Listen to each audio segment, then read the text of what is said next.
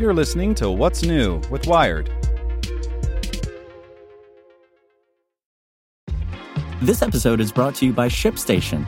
You know, some things take a lot of work, like sending little robots to far-off distant planets. And just as that's challenging, so too is running a successful e-commerce business, especially when there's so much to do.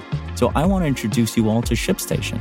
Now, I love using ShipStation because of its easy-to-use dashboard, which makes managing orders and printing labels a breeze and super smooth. Oh, and the customer service is just out of this world.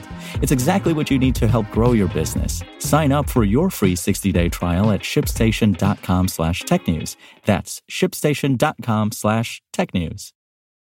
This podcast is supported by Tools and Weapons, the podcast hosted by Microsoft Vice Chair and President Brad Smith.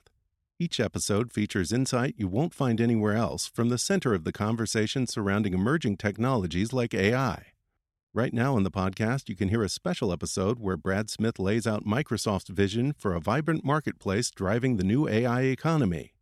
To hear more, follow or subscribe to Tools and Weapons with Brad Smith wherever you get your podcasts. It's today's most interesting thing in tech from Nicholas Thompson, editor-in-chief of Wired.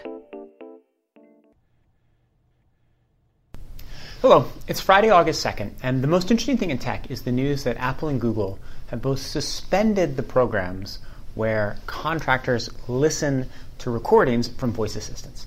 The story started with a report in The Guardian about a contractor, a whistleblower, saying that they listen to Siri recordings because Apple has a policy of having people listen to the recordings to see whether Siri does it right, but that the contractor overheard a lot of stuff we probably don't want other humans listening to, like, for example, business deals, conversations with doctors, people having sex, the stuff that you don't want another random person to listen to, particularly when there's identifying location information and other things that could help them if they really wanted to figure out who they were listening to.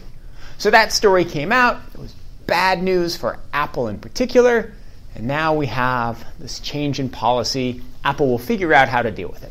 So two things that I'll say about this. Number one, it's a reminder of one of the themes in tech right now. A lot of times we think we're talking just to a computer or interacting just with a machine, but really we might be interacting with another human.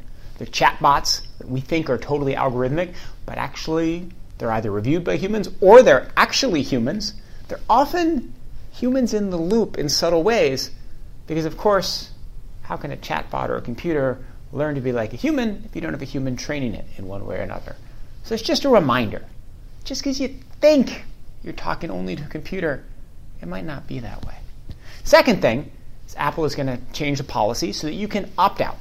And you can say, you know what? I don't want my voice recordings to go to anybody. I don't want there to be testing done. I don't want my information used in any way to improve these products. And really, maybe it should be the other way around. Instead of letting people opt out, you should have to opt in. And that would totally change the number of people whose privacy is potentially violated. So that's the most interesting thing in tech, and I'll see you on Monday. Get more great stories from Wired in our daily newsletter. Sign up at wired.com/daily. Want to learn how you can make smarter decisions with your money? Well, I've got the podcast for you. I'm Sean Piles, and I host NerdWallet's Smart Money Podcast. Our show features our team of nerds, personal finance experts in credit cards, banking, investing, and more. And they'll help you make the most of your money while cutting through the clutter and misinformation in today's world of personal finance. You'll get clarity on strategies to help you build your wealth, invest wisely, shop for financial products, and plan for major life events. Listen to NerdWallet's Smart Money Podcast wherever you get your podcasts.